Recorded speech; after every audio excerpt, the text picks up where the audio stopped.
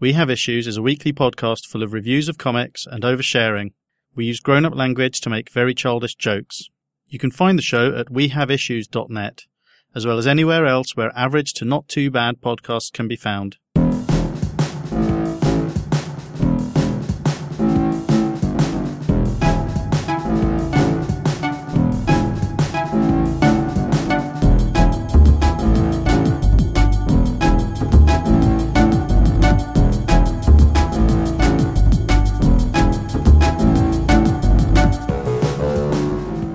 Welcome to episode 111 of We Have Issues.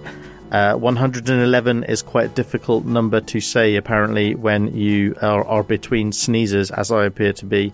I think I've kicked up some dust around here. I don't think I'm coming down with anything, so don't worry about me. But thanks for asking, listener. This is a podcast about comics, and in a minute I'm going to let a couple of people talk to you about comics, because you don't want to hear me banging on. You can listen to all of our previous episodes and this one if you want to re-listen to it at wehaveissues.net. There are quite often show notes on the episodes depending on how lazy or proactive I'm feeling. We're also on Twitter at IssuesPod, all one word, and there's a Facebook page. If you search for We Have Issues, you should find that there. We're also Patreon supported. We use Patreon to pay for hosting and stuff like that, and we're very grateful to all of our contributors. Not contributors, we have people who contribute to the show. To all of the people who support us on Patreon, all of our patrons, you can get in on that action. That sounds like you get loads out of it rather than just a couple of podcasts that are normally late. But yeah, so you can support us on Patreon at patreon.com/TOTP. And you can listen to us and subscribe to us in your podcatcher of choice, of course. Apparently, if you rate and review us there, that can be pretty good for spreading the word about us. Also, just telling anyone who you think might enjoy the show about it should help. I am a firm believer in personal recommendations. So, anyway, sometimes we're in the studio. This episode, we're not in the studio. We've got a couple of contributors. We've got George Beedham is going to talk to you about the Hulk, and Max Barnard is going to talk to you about Batwoman. And I've been wanting to try and convince James, my podcasting spouse, to read a comic called Dungeon for a little while. So I finally got round to trying to force that on him in the last couple of weeks, and so we're going to share that with you. One thing I want to tell you about before that is a friend of the show and the man who did the theme tune at the beginning, David Wynn, has a new comic out. It's called Unsworn. You can read it online. So far there are a few pages up there. They look beautiful. A few panels. They look beautiful. No words so far, so it's very quick to read. It's called Unsworn, and you can read that at unsworn.tumblr.com. Tumblr spelt the way the website is spelt, TUMBLR, not the way an actual tumbler like a glass or something would be spelt, because that would be ridiculous. Oh, somebody could set up a site called tumblr.com with the E and steal all of their business, couldn't they? I wonder if anyone's thought of that. I need to get onto Google. So what I'm going to do is I am going to pass you over to George and then let you listen to my conversation with James, and we'll round out with Max because he's always good to round out with, and I will speak to you again at the end. It's getting dark and it's starting to snow, so of course now is the perfect time to go for a wander and talk about comics. I'm your host, the Frozen Husk of George Beedham. You can find me on Twitter at GB, GWBIE, and I'm on Instagram and Facebook as GB Draws. Yes, today I'm going to talk to you about Hulk, issues 1 and 2. I'll get the credits out the way while I can still see. So it's written by Mariko Tamaki. I should also apologise for mispronouncing pretty much all of these names. The art team is Nico Leon and Dalibor Talajic. I told you, didn't I? And the colours are by Matt Miller. I really enjoyed these two books. So we're picking up with Jennifer Walters, formerly known as She-Hulk. I guess she's still known as She-Hulk, just the book's not called that anymore. Yes, so we're picking up with her after the events of Civil War 2. Don't worry, I couldn't be bothered reading it either. Basically, Jen got smacked around by Thanos a lot, and Bruce Banner got shot to death by Hawkeye, which is just mean. All in all, not a great crossover Hulk-wise. So we're picking up with Jen in her apartment. She no longer sort of transforms to She-Hulk, I can't even say it, at will. Now it's more very similar to how her cousin Bruce used to transform, with it just being rage-based. And needless to say, she has a few issues after the last couple of months. I'm just trying to cross a road, don't mind me. People are dicks, aren't they? Yeah, and you, mate. Right, anyway, yes, Hulk.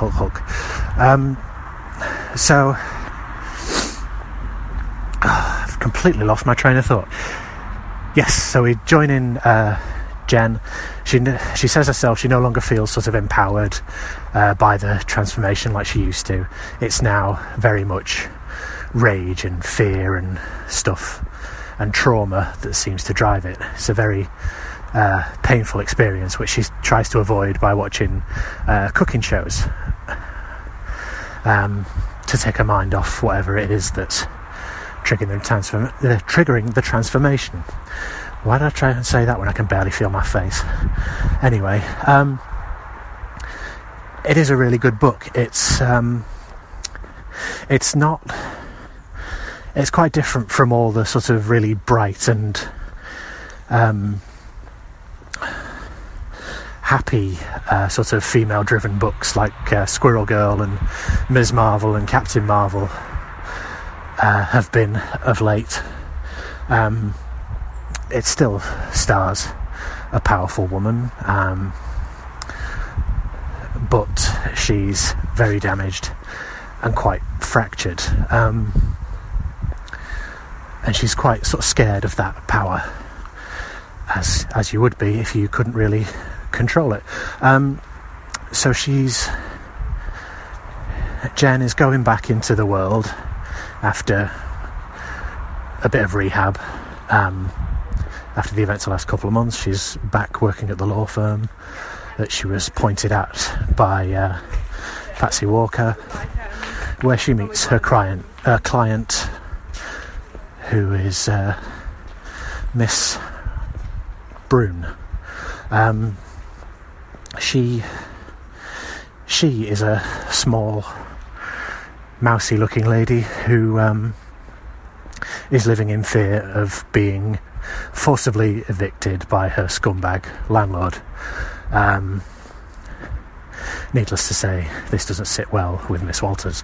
I don't want to bang on about what actually happens too much, because I've already recorded a 10-minute version of this, which I don't want to repeat, because it's way too long. But yeah, it's a really good book. It's a really interesting sort of look at kind of recovering from trauma. There's a lot of stuff that will speak to you if you've been through. I almost said something similar, but I don't think many of us have been punched around by a space god. If you've been through sort of traumatic events, then you'll recognise the sort of the attempt to kind of keep things bottled up and presenting an air of normalcy for the rest of the world while you're struggling not to freak the hell out and kill a bunch of people. Maybe that's just me, and maybe that's just Hulk. If anything, it reminds me of Bruce Jones, his Hulk run in the early 2000s, which I think was called Return of the Monster, with John Romita Jr. on the art details, where Hulk was sort of a kind of a looming presence, but you didn't really see any of him. He was just sort of a threat, almost, a bit like Punisher used to be in Garth Ennis's run. You sort of see the start of transformations with Jen, but we haven't actually seen a full transformation. We haven't actually seen She-Hulk as she is now doing anything.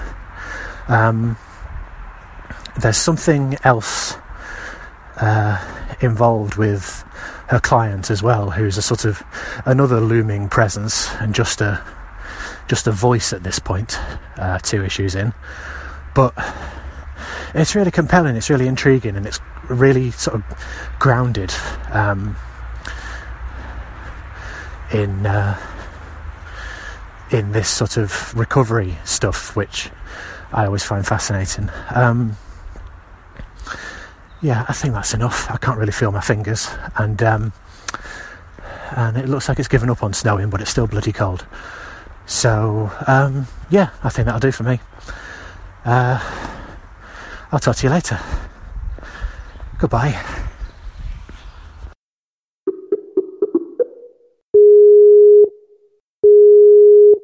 Hello, who's this? Hello. Hello, you know who it is. It's me. It's my name came up on the thing. Is that you, God? No, it's Nick. I know Oh. you think I've got a God complex. Listen. You know how you don't really do we have issues that much anymore. Very rarely. And you know how that's partly because like you weren't sure how much you were contributing anymore. You don't really like comics that much. I can't stand them. No, have I ever mentioned to you how little I like them? You're not really reading them that regularly that much, and not at the moment, no.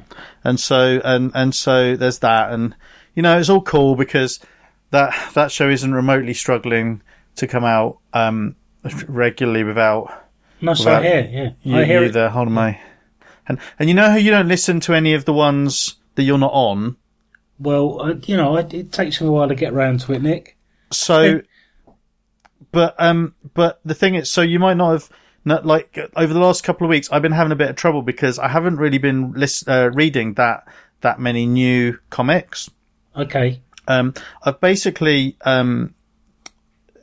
there's a comic I mentioned, I think I might have mentioned it back on Momcast, and I had a couple of volumes of it way back when. It was, a guy, a comic artist we know called Warwick Johnson Cadwell. Oh, I like him. Yeah, he suggested this comic to me a while ago, and I'd never heard of it. It's a French comic, and so I read a couple of volumes a long time ago, and I think I talked about them on the podcast way back when. But then they were sat on my wish list for ages, on my Amazon wish list. And I didn't really think about the comic again for ages, but then I got a few more volumes of it for Christmas, and I've basically just been devouring it. And that's what I've been really reading for the last few weeks. Well, it must be good if it's grabbed your attention like that, Nick. Well, I think it is really good. But the other thing is that it's the more I thought about it, the more I wanted to read a lot more of it. Before I talked about it properly on the podcast, and also I only really wanted to talk to you about it. Okay. Because for various reasons, which will become obvious, it's basically this really long story about these two people. They had friends maybe down through time, but they weren't always that close to people. One of them had to behave in ways he wasn't always happy with, to be around other people. They wanted him to be more happy than he was, and the other one doesn't really have any friends. But then they start podcasting, and they're podcasting for 7 years, and that's what the comic's about. So I only really thought I could talk to you about it. Right. Okay. That's none of that's true. Oh, okay. Basically, it's this comic series called Dungeon. Ooh. It's French. In French, the title is Donjon. Donjon. Donjon. It's spelt different. It was created by Johan Svar and Louis Trondheim, who were two creators I'd heard of. I think I'd maybe seen stuff by them years before, but because they've got a very cartoony style that you probably have seen small strips by them before. Sure. Certainly Louis Trondheim's a name I'd heard before. I'm going to be a bit useless in terms of knowing how the creator, how the creator roles are broken up in these, because they aren't the only two creators who work on it, and there's a reason for that as well, which I'll get to. But basically, this comic, so the main comic, it's called Dungeon, and it's set in this Dungeons and Dragons style dungeon. Ooh. But it's from the perspective of the people who run the dungeon. So, Ooh. Did you ever play a PC game called Dungeon Master? I think I may have done, yes. Yeah, it's a long time ago, but it was a very tongue-in-cheek video game. But it was like a resource management sort of, well, not a resource management game, but you created this dungeon that adventurers would come to, and so you generated the monsters, and you had to make sure they were all fed and stuff like that. Yeah, it's basically a lot like that, but that's the backdrop to it. Most of the characters are either anthropomorphic animals or they're sort of like other strange creatures. And there are some focal characters, but basically it's this really rich and ridiculous, very satirical comic about this place, the dungeon, which is it's run by the donjon. Yeah, which is run by a guy called Hyacinth de Cavalier, who's this really greedy capitalist. The first of the comics I read wasn't actually the main comic. It was there were a bunch of spin-off books, and the first one I read was one of these spin-off books, and it was actually about this this rival dungeon.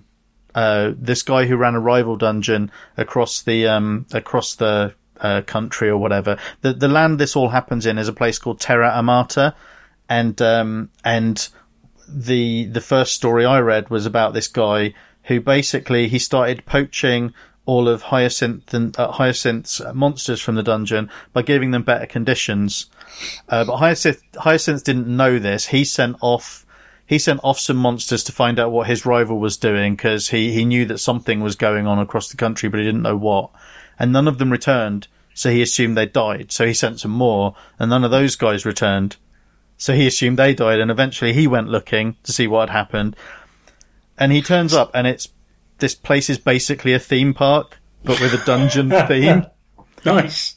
And so he starts finding his people, and they're just employed as sort of scary mascots or whatever. It's like Disneyland or something. Brilliant. So right there, you know something sort of special is going on. There's the basic premise, which you could get a lot of humour out of, because there are all these monsters, and some of them are really hapless, some of them are really good. Actually, there's this really interesting balance, sort of tension between the fact that actually this is a really well-running dungeon. So even though there are all of these ridiculous characters in there, and some of them are rubbish, one of the main characters is a guy called Herbert the Duck, and he is actually inept, and he gets thrust into adventure by accident, through a bureaucratic error, basically. But most of the other characters are actually pretty good at what they do. but then you get that whole other layer of social satire in there. You can probably immediately tell why I wanted to talk to you about this, because you like Euro comics, but what I've just described is Gru the Wanderer fits very cleanly. That's exactly how I'm actually picturing it as Sergio Aragonés. Well, and that's the other thing, is the art is really, at first glance, it looks really rough and basic. This isn't helped by the fact that there's more than one artist on it, but at first glance, it looks really rough and basic, and some of the main characters are very well drawn, but then the backgrounds are very they look almost rushed. Yeah. And you kind of, when I was first reading the book, I understood why it appealed to Warwick, because his work has that sort of almost deliberately unrefined look to it, that at a glance, if you aren't persisting with it, you might think the person was drawing in a deliberately rough, was drawing in a rough way because they couldn't really draw. Obviously I can't speak for the art in this, but certainly in Warwick's work, that's the energy of the pictures. Absolutely, and the energy of what's happened is in that kind of the strange elongated forms that he draws. Absolutely, and that's exactly what's kind of going on with this, and I think the same with Gru. The weird thing. Maybe this speaks to me as the reader and what I like in comics, or what I have liked in comics. That the first point at which I realised that the artist did actually know what they were doing, was when the first few bits of violence happen, when someone gets chopped up or the head gets chopped off or whatever, and then you notice the cleanness of the cuts. Yeah. Like the segments that they get cut into. That's where the detail comes in, and you're like, oh no, hang on a minute. This is actually really detailed art. I was just missing it because the other choices being made are so bold. Yeah. I read this, the NBM have done a bunch of volumes of it. And in book form, it looks really nice. But I've read a lot more of it digitally since then, and it looks absolutely gorgeous on a tablet. The colours in it are really pop and are really bold. And again, that's where Gru kind of Gru comes to mind an awful lot. Yeah. And obviously there's a very Gallic sense of humour to a lot of it as well. So I mean, I was writing a list of things that I was going to try and organically bring up, but I might as well just tell you that in the volumes I've read, there's bawdy humour, there's social satire, there are characters with these realistic ideological motivations, but their goals are constantly compromised. So there's that thing I was saying, that weird tension where people are competent, but ridiculous things keep happening to them that slip them up. And there's also this really non-binary approach to good and evil. Like they don't spend loads of time dwelling on the fact that they're subverting this thing where the adventurers go in and the monsters are bad and kill them. They don't spend loads of time going, oh, but we're following the bad guys. That doesn't really happen. Even the evil characters in this, barring a couple of outliers, the characters who do bad things, you sort of understand their reasons for them. They're not necessarily sympathetic, but they're not just evil. There are real world ideological motivations that sort of make it more interesting. Yeah. So you're reading a very cartoony thing, but it doesn't feel like it's cartoony. There's farce in there as well. There are, especially in some of the books, there are real stakes. Some of them are pretty dark, actually, which I'll get to in a minute. There's sex. There's actual naughty times. There are nipples. Brilliant. And I mentioned bawdy humour. I'd say that it's only about 5 or 10 years behind where you and I are in terms of our relationship to that stuff. Okay. It's not like reading something from the 70s when it comes to how it treats its women. But it ain't woke like us. No, well, no, but we feel a little bit, even if we don't necessarily understand why, we feel a little bit icky when we see, like, really over-the-top objectification, don't we? Oh, yeah, of course. Sometimes we understand it, sometimes we just realise that it's a bit icky. There aren't, in at least one of the streams, there are some really interesting female characters, but it is mainly male characters, and there is some bawdy humour that comes out of that. Yeah. But obviously there are lots of monsters. In the main run of things, there's a talking belt that refuses to let Herbert the Duck use the sword in the scabbard unless he does 3 actual heroic things. Brilliant. Because only a hero is allowed to use this sword. There's a Batman analogue in one of the streams that's really interesting. And there's this convoluted cross-continuity that I've hinted at that can be really exciting to read, because it's one of the interesting things about reading American comics when, like, you first started and you used to just get snippets here and there, but you can ignore it if you want. Okay. The thing that I found really interesting about this to begin with is that there's the main dungeon story, which I think was was intended as the original thing. It's generally called Dungeon Zenith when it's referred to. But then there are these other volumes which are made by the same people but by different artists. The 3 main tracks are Dungeon the Early Years, which follows the guy who runs the dungeon, Hyacinth de Cavalier, when he was young and idealistic, and that's the Batman analogue I was talking about. Okay. The dungeon is only mentioned in passing in that. He jumps back there, and you start to see how the foundations of the dungeon that you'll see later on are formed. But mainly it takes place in a city where he's sent to study or to work for his corrupt uncle, and he ends up becoming sort of a Zorro figure, jumping around in the night. Sometimes that's where the main competent but also like keeps getting beaten up and stuff like that thing I was talking about comes from. And that's certainly one of the most challenging in terms of that gets quite dark at some points. He falls in love with a woman that he just can't seem. He's super idealistic, and he just can't seem to tell that she's this completely amoral assassin, even when he ends up implicated in some of her activities. And I think that's my favourite volume in terms of how it's drawn as well. Again, the thing I'm looking at says the art in that is by Christophe Blaine and Christophe Gautier. It's a lot like all of the books look similar.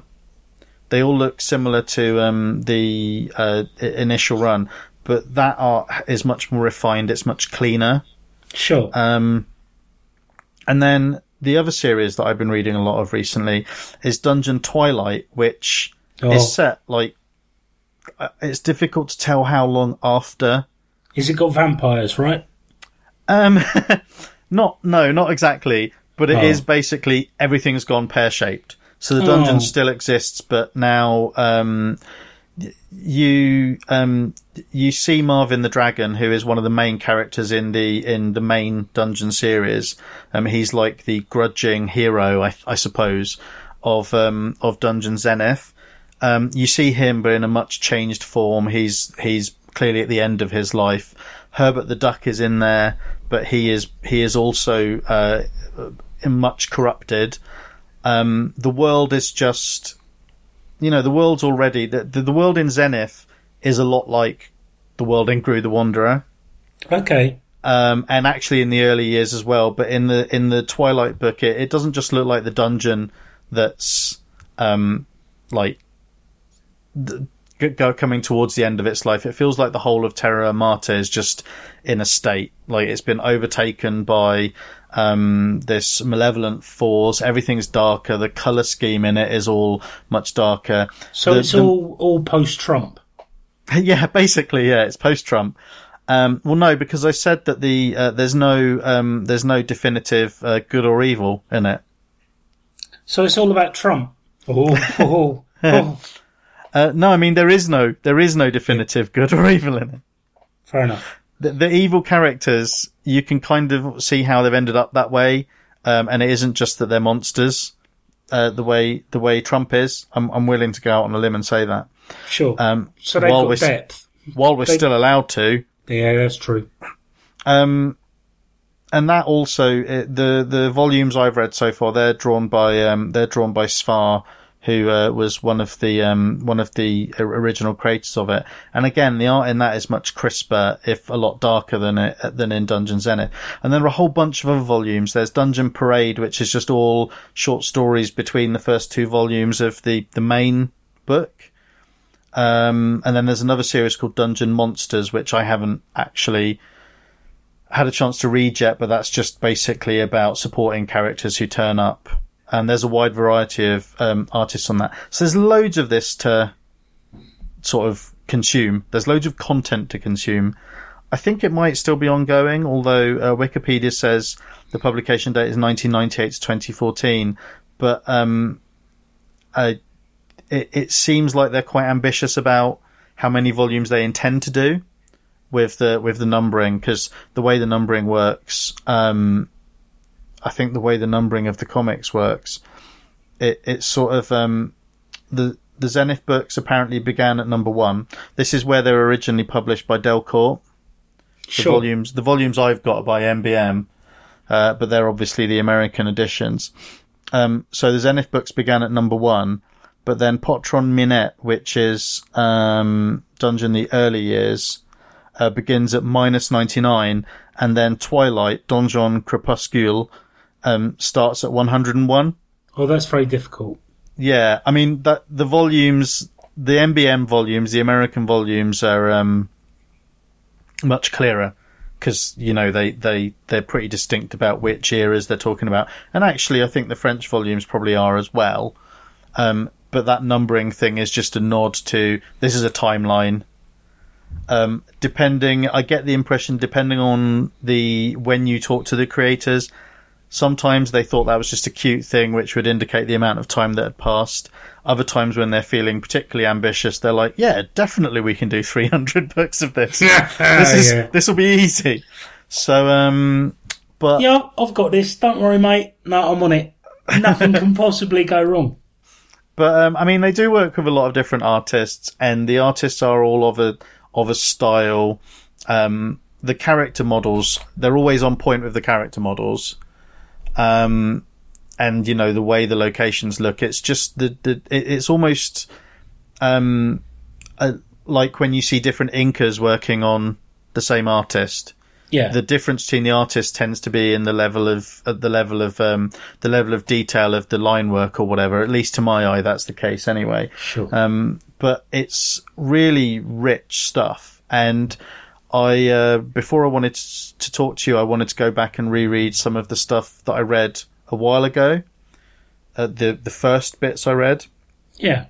And it was recognisably the stuff I'd read before, but it still felt really rich and new, and there were loads of little jokes I hadn't quite got because I was still trying to work out what the fuck sort of a comic this was going to be. What has Warwick got me into, sort of thing. And I want you to read it. I really want you to read it because I want to know what you think. I will. What, right now? Yeah, right. I mean, I want you to go away and read it now. No. And I mean, I want to lend you my copies or whatever. And, cool. And yeah, I want to know what you think. I can come back and talk about it here. Yeah. It's like, it's all the stuff that I think, not necessarily when you're talking about American comics or English comics, but when you're talking about Asterix, but also when you're talking about Gru, I just decided Gru isn't an American comic. Well, yeah. Serge Aragonés has a very European sensibility. Mm.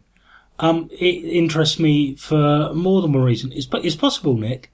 It's possible that somewhere on the other 10% in the next few months might be the first episode of a Dungeons and Dragons podcast. So that's all very prescient. Yeah, that's quite cool. I mean, it's certainly an interesting milieu, and it's funny because it's familiar enough at this point to us, to people. Yeah. Well, no, I think just culturally the whole Dungeons and Dragons thing is so familiar at this point that it's kind of ripe to take a sort of a sideways look at it, or several different sideways looks at it. Yeah, I agree. So yeah, I wanted to talk to you about that. You can go back to whatever it is you're doing. I mean, when you're not on We Have Issues, you're basically just wanking. Yeah, I've got a little hole that I've dug in the ground, and I just kind of live in there and wank. Cool. Yeah. Cool. Okay. You are getting out to hydrate and stuff like that, aren't you? Well, like the rain builds up, so I've got all the water I need. Good. You're being practical. That's what's important. I'll let you go now, James. Okay. But thank you for talking to me about this comic. That's all right. It was my pleasure. And yeah, it's nice. Bye-bye. Bye-bye. Hello, audience. It's me, Maxi B, the sensual ball bearing of the We Have Issues crew, and I'm here today to talk to you all about the sort of thing I've wanted to see in DC's Rebirth one-shots by reviewing Batwoman Rebirth by Steve Epting, Marguerite Bennett, and James Tynion IV. I always struggle with that whole number thing at the end of the name. We're going to have a bit of that this contribution. With these Rebirth one-shots, DC has presented each title with a fantastic opportunity to give readers a concise 20-ish page look into the past of the featured character, a look at where they are now, and to hint at what there could be to come were readers to follow them into their ongoing title proper. Now, not every one of these I've read has done this, like Green Arrow notably was literally just the first part of a story. But the ones that really did do it stuck me more so than the others. Titans had its clever use of triggered flashbacks in the midst of conflict to then give us a bit of past and present, and then a bit of discussion about, what's going on was for the future. It's not, didn't really do the last part, but it's fine. And Red Hood, Red Hood, what's up with Scott Lobdell nowadays, man? It's good. It weaved in some partially revised elements of Jason Todd's history that better informed his actions in the one-shot themselves, and it made clear his aims going forward into the series properly as like a mission statement. That was intense. And neither of these actually compare to how well Batwoman Rebirth approaches the idea. The issue opens on this page, it has this real clear approach, sort of page with Kate Kane at one age, surrounded by shards of herself at different points. At ages, Kate Kane being Batwoman, at ages 9, 20, 23, 27, and some mysterious point in the future. We're going to get to explore these over the course of the issue, and each individual moment helps readers get to grasp who Kate is, the trials that have defined her, the world she's going to return to in the ongoing series, explicitly as one of the storylines, and the future she'll have to actually face one day. It's a good tease, and it's incredibly well placed in an age where comics previews give that peek at the first few pages of a comic. A curious previewer would see this and, vague as these images are, know the sort of content they'd be in for should they spend the £2 on the full issue. Which also, £2, God, comics, DC have a good price point, especially digitally. I know it's going to suck for print people soon, for the monthly titles, but, digital £2, it's good. The stories told at each point in Kate's life are intriguing, by the way, in that a good 3 of them are actually retellings of stuff that Greg Rucka did in his character-defining stint on Detective Comics, which is risky.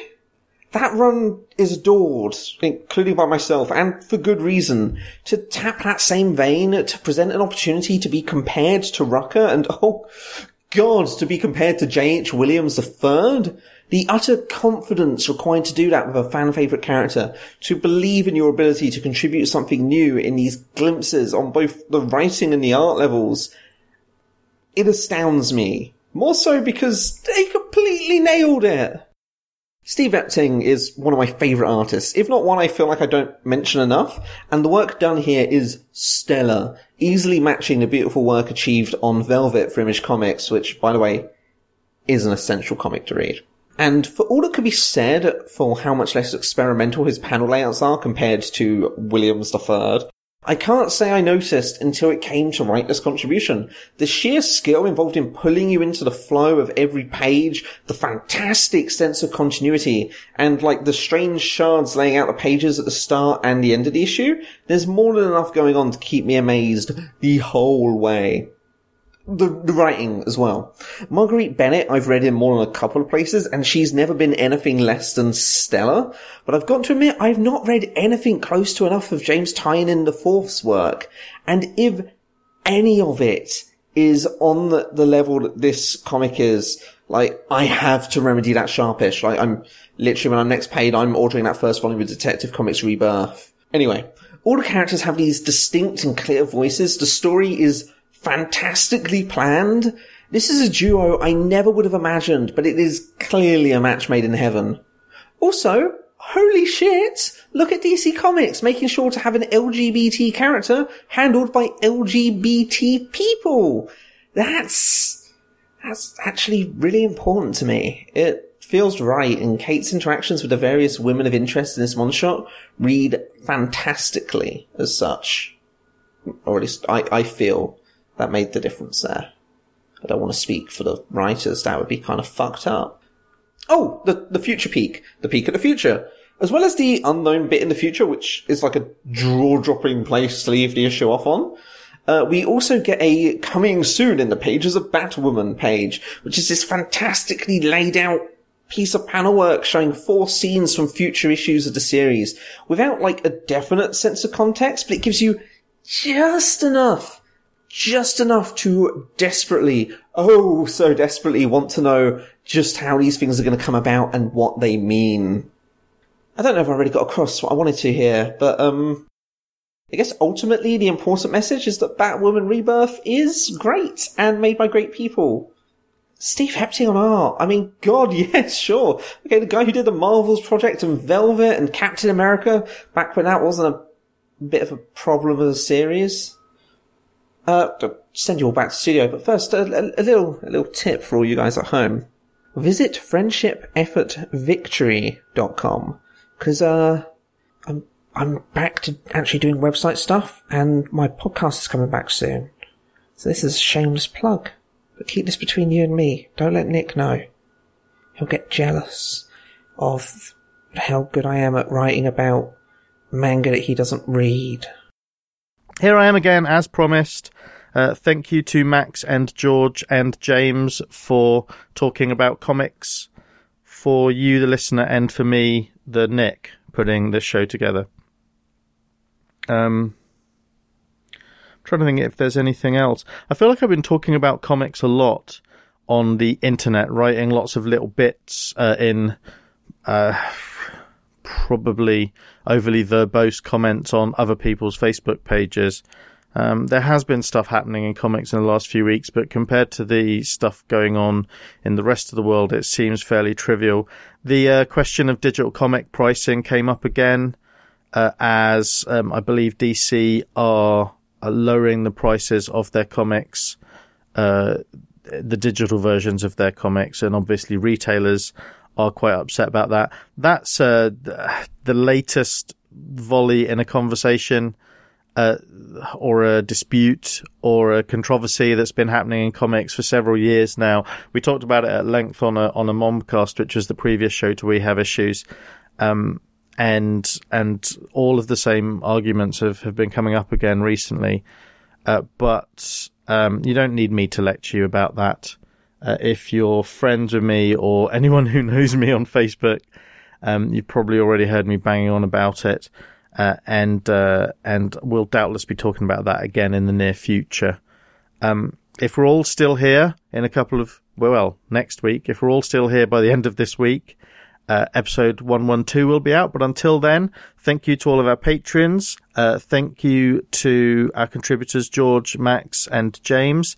And thank you to you, listener. You're wonderful. Bye-bye.